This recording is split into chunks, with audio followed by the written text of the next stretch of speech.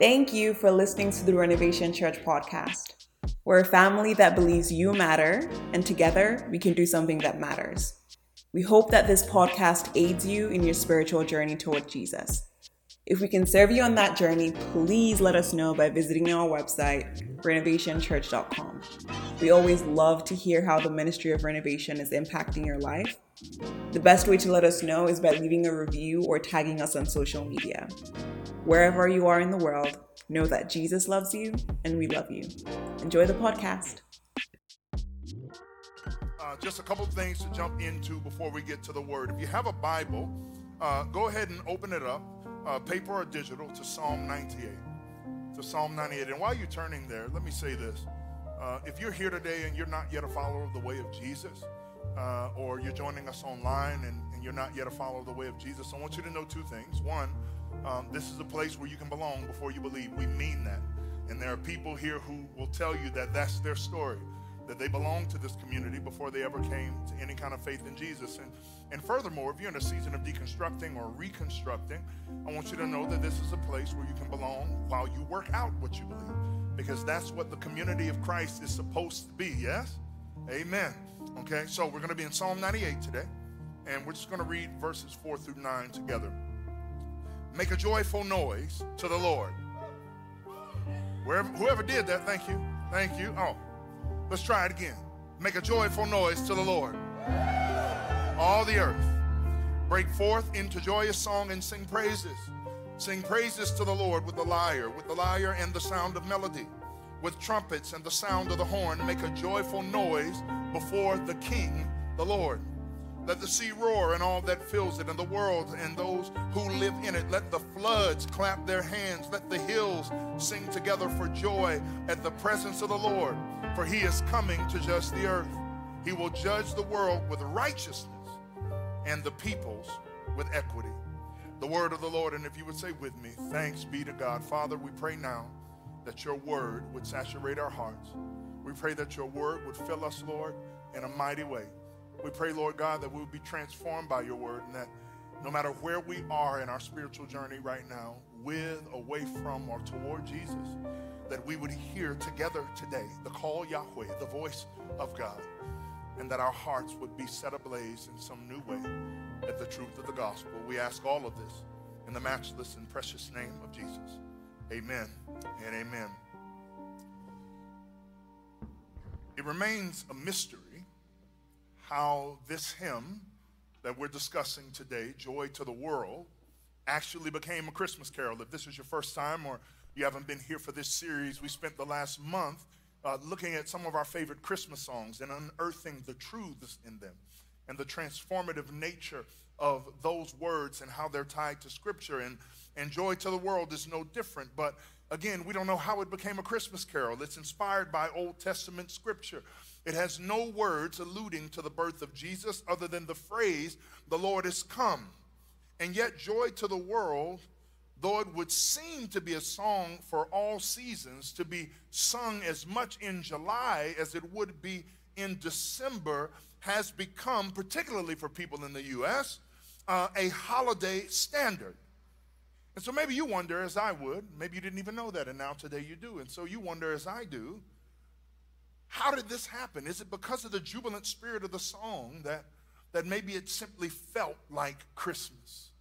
Either way, Joy to the World has been rooted in our hearts for generations. It is the love child of two brilliant songwriters who never met, but together they created a hymn that has become one of Christmas' most lasting songs. Each of these two icons ignored the established way of doing things and blazed new trails in every facet of their work, including trying to bring religious music into a new era.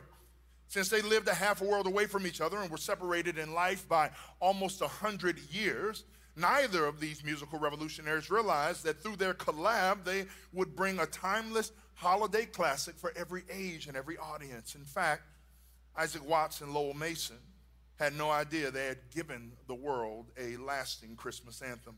Watts was born in July of 1674. He displayed incredible intellect, but because he didn't belong to the Church of England, he was not allowed to go to the prestigious schools of Oxford or Cambridge, and so instead he was sent to an independent academy. He had a discontent with the status quo. And he challenged everything while he was at school, asking the question constantly, why should anybody be satisfied with the way things are? When in fact they could be so much better. Eventually his discontent would turn to church music. Like most young people in the 1600s, Watts found church music of the period monotonous and uninspired.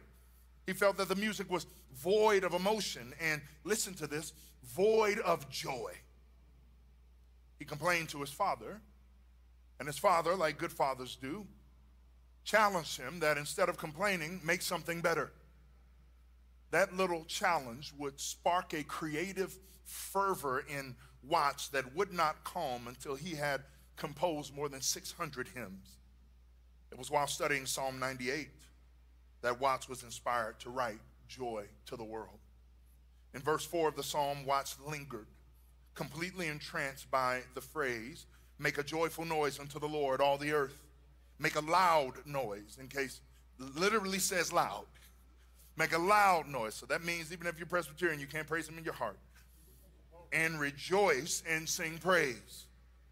Focusing on verse 4 and the 5 that followed, flowed this beautiful song. Watts dropped Joy to the World and a few other new songs in an album entitled The Psalms of David, imitated in the language of the New Testament and applied to the Christian state and worship. The greatest album title of all time. His album was released in 1719, along with well-known classics. Some of you will know them. When I Survey the Wonderful Cross, At the Cross. Anybody know that one? Some old saints in the house. At the Cross. And This Is the Day That the Lord Has Made. Though he died in 1748, Watts' music lived. And it began a revolution in modern Christian musical thinking. 40 years later, after Watts' death, Lowell Mason was born in New Jersey. Though he was musically gifted, he didn't see a way to make money in music. So he became a banker instead. But the music would not leave his soul, and so in his spare time, he learned harmony. He wrote several original songs, and he became a student of the composer Handel. In 1827, his music found a publisher, and the Handel and Haydn Society purchased 50,000 copies of his songbook. Lowell immediately moved to Boston, and for 20 years was a mover and shaker in the New England music scene. Revolutionary he was, much like Watts, Lowell was constantly battling the establishment with fresh ideas. In 1836, inspired by two songs from Handel's Messiah, Lowell wrote a brilliant piece of music he entitled Antioch. Though the music was revolutionary for the time, Antioch seemed to beg for words. But the writer could not find the message that he needed to match his melody. 3 years later, in a songbook entitled Modern Psalmist, Mason discovered the poem Joy to the World. He linked Watts' words with his melody and then gave our world this renowned hymn. Joy to the World is one of today's most beloved Christmas carols, and yet, because it uses nothing from the Gospels as inspiration, it stands alone as a unique non-Christmas Christmas song. And that seems quite fitting, doesn't it? Isaac Watts and Lowell Mason both strove to push the musical envelope in order to get people to see music and scripture through new lenses. And these two men knew, and we would do well to remember, that those who practice the way of Jesus should exude joy each and every day because of the simple fact that the Lord is come. Now, when we hear that word joy, it's easy to make it synonymous with happiness. And there's nothing wrong with wanting to be happy. In fact, we did a series in the spring of 22 called Happy, but joy is different from happiness. Joy is not a feeling, it's a state of being. Joy is not a feeling, it is inexpressible and filled with glory. Joy is not a feeling, it is a location, nearness to God. Joy is not a feeling, it's an indisputable fact that cannot be violated by any variables in this world. Not if we don't allow it to. And it is the fact of joy and the source of joy that Watts captured in his song after reading Psalm 98. In fact, the entire occasion of Psalm 98 is a jubilant celebration. It is a celebration of God's ultimate victory and his universal kingship. This psalm is the natural response of God's people in joyful praise to God for his great deliverance. Now, if you're following along with me, look at verse 1. The psalmist begins by imploring God's people to sing a new song to the Lord. The concept of the new song means that there should be something fresh and dynamic about worship in the songs that we sing to God.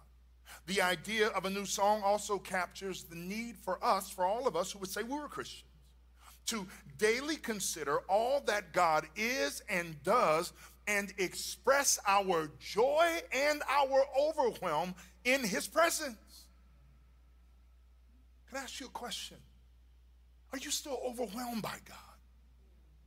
Are you still overwhelmed? Do you remember what it was like when you first came to believe and you could not fathom that the God of the universe would come down to earth just to have a relationship with people who didn't really even want it? Are you still overwhelmed by the good news of the gospel? Are you still overwhelmed by the promises of God? Are you still overwhelmed by the faithfulness of God? Are you still overwhelmed? Is the joy of the Lord still your strength? Or has it been pushed to the background of an overbusy life? You know, there have been times when one of our worship leaders will say to us all, sing a new song to the Lord. Psalm 98:1 is the context. When one of our worship leaders allow a written song to breathe for a moment and extend this invitation to us, this is what is in mind. It is our capturing our unique awe of God in words not yet written. I don't know if you caught it, but it happened. It happened at the end of the set a moment ago, where the written words had run out and none of the musicians pushed to sing anything else. They just let the music breathe, and then all of a sudden, you hear these hallelujahs and praise the Lord and bless God, and new songs began to, it was only for about 15 seconds. New songs began to rise out of the mouths of people in this room. That is what the psalmist is envisioning. Charles Spurgeon said this: Miriam didn't use an Egyptian song. Deborah didn't use Miriam's song. There must be new songs on new occasions of triumph. And the new song, well, it has a reason. And that reason is to rejoice in the great works of God. To rejoice in the great works of God, his marvelous things. It is not empty praise or singing for the sake of singing. No, worship is connected to life experience of God's marvelous works. And marvelous works, if you want to know, it can be translated miracles, as it is in Psalm 96:3. It can be translated wonders. Worship is connected to a life experience of reveling in the wonders of God and the majesty of God and the mystery of God and the power of God and the glory of God and the joy of the Lord. It is a life that is consumed with passion at the presence of the living God. That's what worship is. That's what it should be. That's what it should be. And so we sing a new song aloud together, rejoicing in celebration of God's faithfulness, his marvelous works, his keeping every promise. Not only do we sing new songs of joy and triumph, but the psalmist calls us in verse 4 to join all of creation in making a joyful noise. What does that mean? It means that you don't necessarily have to know how to sing. Some of you can't. We know. The Bible doesn't say make a proper key. It says make a joyful noise. Amen? Watts captured this sentiment beautifully in Joy to the World. He said, joy to the earth, the Savior reigns. Let men their songs employ, while fields and floods, rocks, hills, and plains repeat the sounding joy. Repeat the sounding joy. Repeat the sounding joy. I'm a bit of a musician myself, and I can tell you that when you hear a writer repeat a refrain over and over again, it is because he is trying or she is trying to tell you that this is the heart of the message that I'm trying to communicate, that you should be repeating the resounding joy of your victorious God over every broken thing in this world. We are meant to join the chorus of creation in shouting joyfully to our God. We were made to worship, to break out in joyous songs and praises to the living God. And so I implore you today, don't be like the Pharisees. Now, again, if you're not a follower of the way of Jesus, whether you're here in the room or joining us online, I'm not talking to you. I'm talking to the Christian folk, the church people. I implore you today, don't be like the Pharisees. The Pharisees saw God face to face and refused to worship him. Luke 19, the Pharisees are complaining to Jesus because his disciples are in the streets worshiping him hard. And they said, why won't your disciples act with more decorum? And what does Jesus say? If they don't open their mouths, the rocks will cry out. If they don't open their mouths, these trees will start to clap. If they don't open their mouths, creation itself will exalt me in glory. Don't be like the Pharisees today. Can I encourage you, if you are a follower of the way of Jesus, that when you are face to face with the living God, whether it is in your home or whether it is gathered here, because that's why we're here, you do understand that this is not just some average meeting of people going through the motions on some random Sunday morning. But that we are here because we actually believe that God has something to say to us, and we have to attune our hearts to it. Don't be like the Pharisees. When you get a chance to be face to face with the living God, open up your mouth and remind yourself how good he is. Let me encourage you.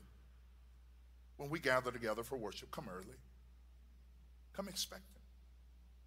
Come ready to sing at the top of your lungs. Nobody paying attention to you anyway. I don't want them to hear me. They're not listening. That's one thing that I can give you. I promise you, most people are not worried about what's going on in your world, right? So come. Sing at the top of your lungs like God matters. Come ready to give God a shout of praise. When I call you to these things, it's not just church rhetoric. It's not just the transitionary phrase that must be there between the singing and the yelling time. Give God a shout of praise. No, that's not just church rhetoric. It is an invitation to our spiritual family to practice centuries-old biblical faith. The most ancient thing you can do is raise your hands in worship and open up your mouth, because for thousands of years, that's what God's people have done. It's not brand new. It's not some new version of charismata. The most ancient thing you can do is sing aloud and clap for the victory that God has secured on your behalf. God has brought light into the world. God has formed a family for himself from all people. God has healed and delivered and saved. And for all of these things and more, God is worthy of our joyous response. That's what the psalmist is saying. And so after introducing that idea to us, in verse 5 and 6, he gives us some ways to do it. Praise him on the lyre. It's not lyre or leery, so you know. I know them biblical words be crazy sometimes. The names especially, right? Mephibosheth. Like, why do that to a child? Praise him on the lyre. Praise him on the tambourine. Praise him with the horns. And so if we were to modernize that, we would say praise him on the guitar. Praise him on the piano. Praise him on the drums. Praise him on whatever, praise him on the bass. Praise him on whatever available instrument you have. Praise him, because not one is enough to fully capture his worth. But as I read this, I had this gnawing question. This gnawing question that would not release me. And the question that I had is, why would we have to be instructed to praise God if we are followers of the way? Now again, if you're not yet a follower of the way of Jesus, I'm not talking to you. But for those to whom this is written, the Bible was written to God's people to give them clarity on God's nature, God's character, God's worth, God's worthiness, God's love, God's mercy, God's fullness. That's why it was written. And so to those of us who say we believe that thing right there, The question that came to my mind is, why would we have to be instructed to make a joyful noise to the Lord? Well, if we can be honest right now, I can at least think of one reason. And that is because most of us, well, we don't really show up in the head and heart space of worshiping God. In fact, for many of us, our worship on a given Sunday doesn't start until a worship leader initiates it. And if this remains the case, we will never experience the fullness that God has for us. And I'm not saying this without compassion. I'm not telling you to put on church face. We've had enough of that in the Western church. Blessed and highly favored can't be the answer for everything.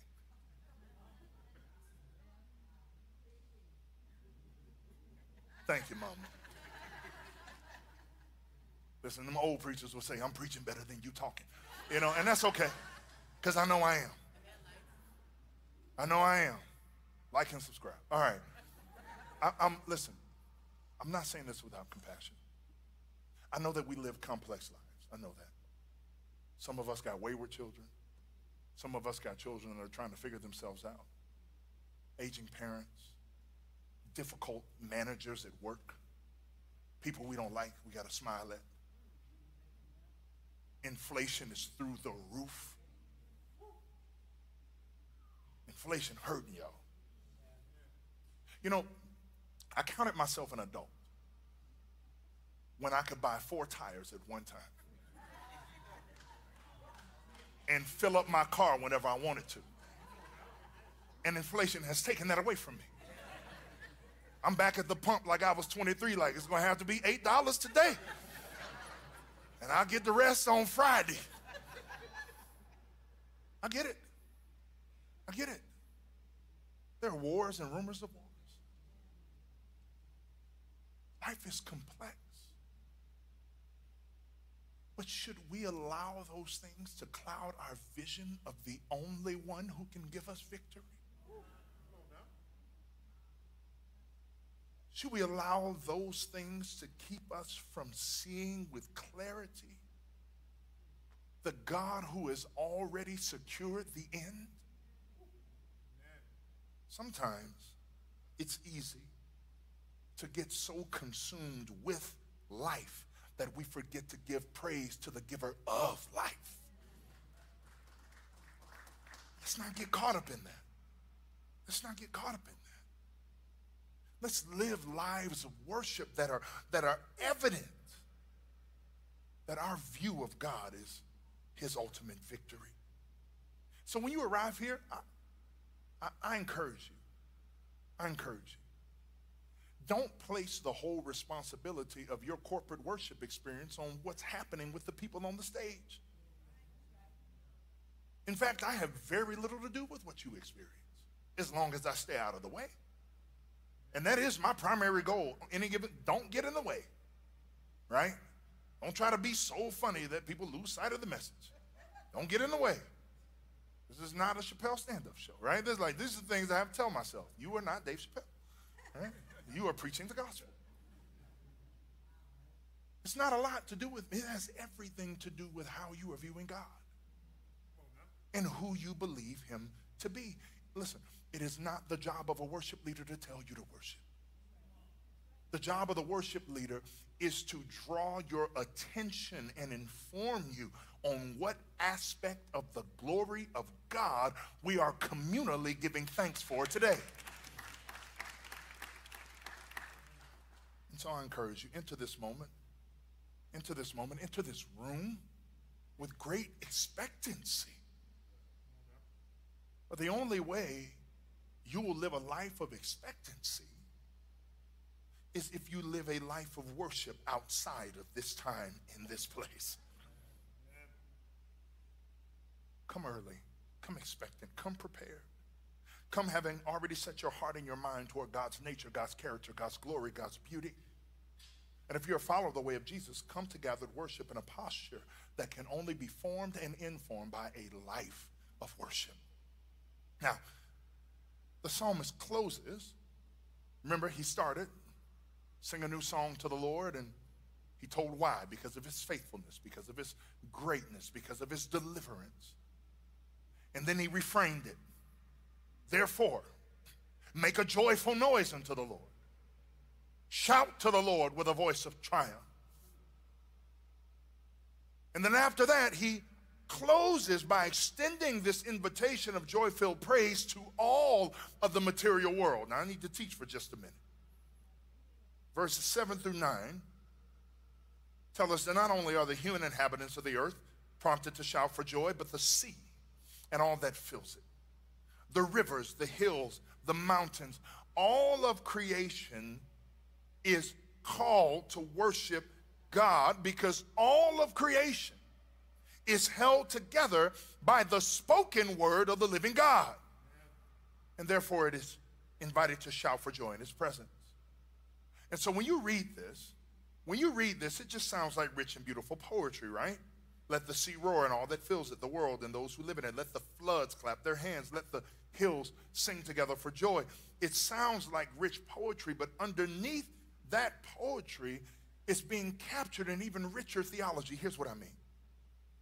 You see, Genesis 1 tells us that God created the world. In fact, the Jesus Storybook Bible version is my favorite version. God said, hello, moon, and there was the moon. And God said, hello, look, y'all don't have kids, you don't know what you're missing. Get you a Jesus Storybook Bible. It'll grow your faith. God said, hello, sun, and the sun appeared, right? But what was happening in creation, don't miss this, what was happening in creation is when God created the world and everything in it by his word. If you weren't here last week, you can hear more about that in last week's message. God created everything by his word, and every time he spoke something into being, listen, he was also making a covenant with that something to be its sustainer. That's why the word says that God holds the world together by the word of his power. You breathe because God right now is saying breathe. And this world spins because God right now is saying spin. And we don't fly out of orbit because right now God is saying stay. Everything is held together by the word of his power. Everything is sustained by the word of his power. And in creating, God made a covenant. And so one day, when God comes to reclaim the world, he's not going to destroy it. I know some of us have been taught that. It's a misinterpretation of Peter's epistle. God is not come. Would you destroy what you made and called very good? No, you would rebuild it. You would restore it. You would cleanse it. You would purify it. You would bring it back to the place that you intended it to be and beyond. And that is the promise of God. That one day when he comes to reclaim the world, he is not going to destroy it. He is going to restore it, because his covenant with all that he made constrains him to do so. And so creation itself roars in praise and resounds in worship, because the covenant promise of God upholds its very existence. Now, I can't go into that any further right now because I don't have time, but in my first book, Renovate, the first 3 chapters are all about this. Because songs like I'll Fly Away, right? They gave us an escapism theology. No apologies. Somebody should be talking. They gave us an escapism theology. And coming to Jesus became a means of getting away from the world. But that's not what the Bible teaches. The Bible teaches that the coming of Jesus is the beginning of reversing the curse. It is the beginning of reversing what is broken. It is the beginning of mending what our foreparents, Adam and Eve, unraveled. It is the promise of the fulfillment that God is going, I love the version of this again from the Jesus Storybook Bible, that God is going to make everything sad come untrue. Jesus' entrance into the world is the promise and fulfillment of that truth. And anticipating the ultimate end of this great victory, so aptly described in Psalm 98, Watt once again stirs the imagination and the heart with a picture of the world made whole again. No more let sins and sorrow grow, nor thorns infest the ground. He comes to make his blessings flow, far as the curse is found. Far as the curse is found. Far as the curse is found. You see, Genesis 1, God made the world and he called it very good. In Genesis 2, man met his wife and he said, my God. Genesis 3, that man and that woman decided that they wanted to be God instead of worship God. And all of a sudden, everything that was once very good became burdened by sin. Romans chapter 8, subjected to futility. And what Watt is capturing is the promise of the scriptures that in Genesis 3, God said work would be hard and the ground would be filled with thorns and thistles. But in John 3:16, God said Jesus has come and he has come to restore the world, not to condemn the world, to rescue the world, not to break the world. And the thorns and the thistles are being reversed by the blessing of the living God. And so we shout for joy. And the reasons for our joy, well, they can be many, but none outmatch the joy of knowing that Jesus coming was the beginning of restoring our very broken world. Yes, it was about you, but it was about more than you. The greatest disservice we ever did to the church was to say, Jesus died for your sins. That's not untrue. It's just truncated. Jesus died for your sins and to restore a world that has been eaten up by sin like a cancer. Not just to rescue you from it, but to rescue you in it and restore it. So that one day, this is Revelation 21 stuff, one day there will be no more tears and no more crying and no more mourning and no more sorrow.